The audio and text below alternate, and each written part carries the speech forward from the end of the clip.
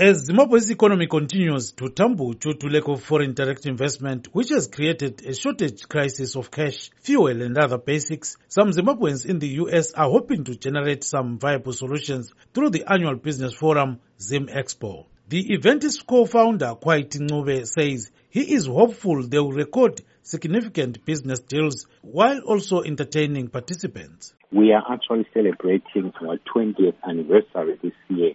The objective of Zim Expo was twofold. One branch of Zim Expo had to do with the business entity, empowering the small businesses from Zimbabwe, those who are living here in the diaspora, and we would help the Zimbabwean business people by bringing the market to the Zim Expo venue, exposing their businesses to the market. That was the primary objective, and it still is today. And the other objective of Zim Expo was on a social level to deal with the social issues, such as in case of a bereavement, death in the families of Zimbabweans, we would step in and find ways to help. Ncube says the event is the backbone of the non-profit organization held annually in different states during the memorial holiday. Ncube, a medical practitioner who has been living in the US for more than 30 years, says although senior Zimbabwean authorities are unable to attend the CS event, the country's representatives based in Washington, D.C. will be issuing birth certificates and passports to Zimbabwean citizens. He says the Zimbabwean authorities do not run the event but play a critical role in creating links among potential investors. We have brought in the Zimbabwe Reserve Bank personnel a couple of times in the past, but because of the political era at the time, things were not as possible or they were not well received.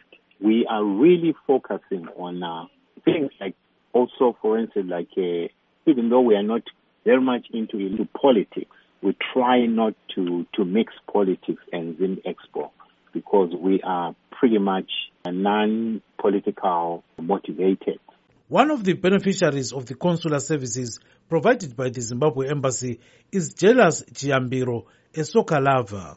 With the passports, of course, definitely I have found it beneficial because I have renewed my passport there. In addition to the consular services, which have proved very popular, other scheduled events include performances by Zimbabwean-based musicians Cindy Munyabi and rising dancehall star Jah Signal, and also Miss Zimbabwe USA contest. A regular visitor to Zim Expo, Musawenkosi Ndlovu, says this is her favorite part of Zim Expo. The Miss Zim USA pageant, I know it's more about what they're learning, and part of the showcase, of course, includes the beauty part of it, but I think that's a fun event. We, in the past, have had artists that have come from Zimbabwe, and I think that's also part of the fun. Some people like Handsome Sibanda visit the show to participate in the soccer tournament, which has in the past featured retired soccer stars like former Highlanders and Warriors captain Thulani Ncube, and draws players from different parts of the USA,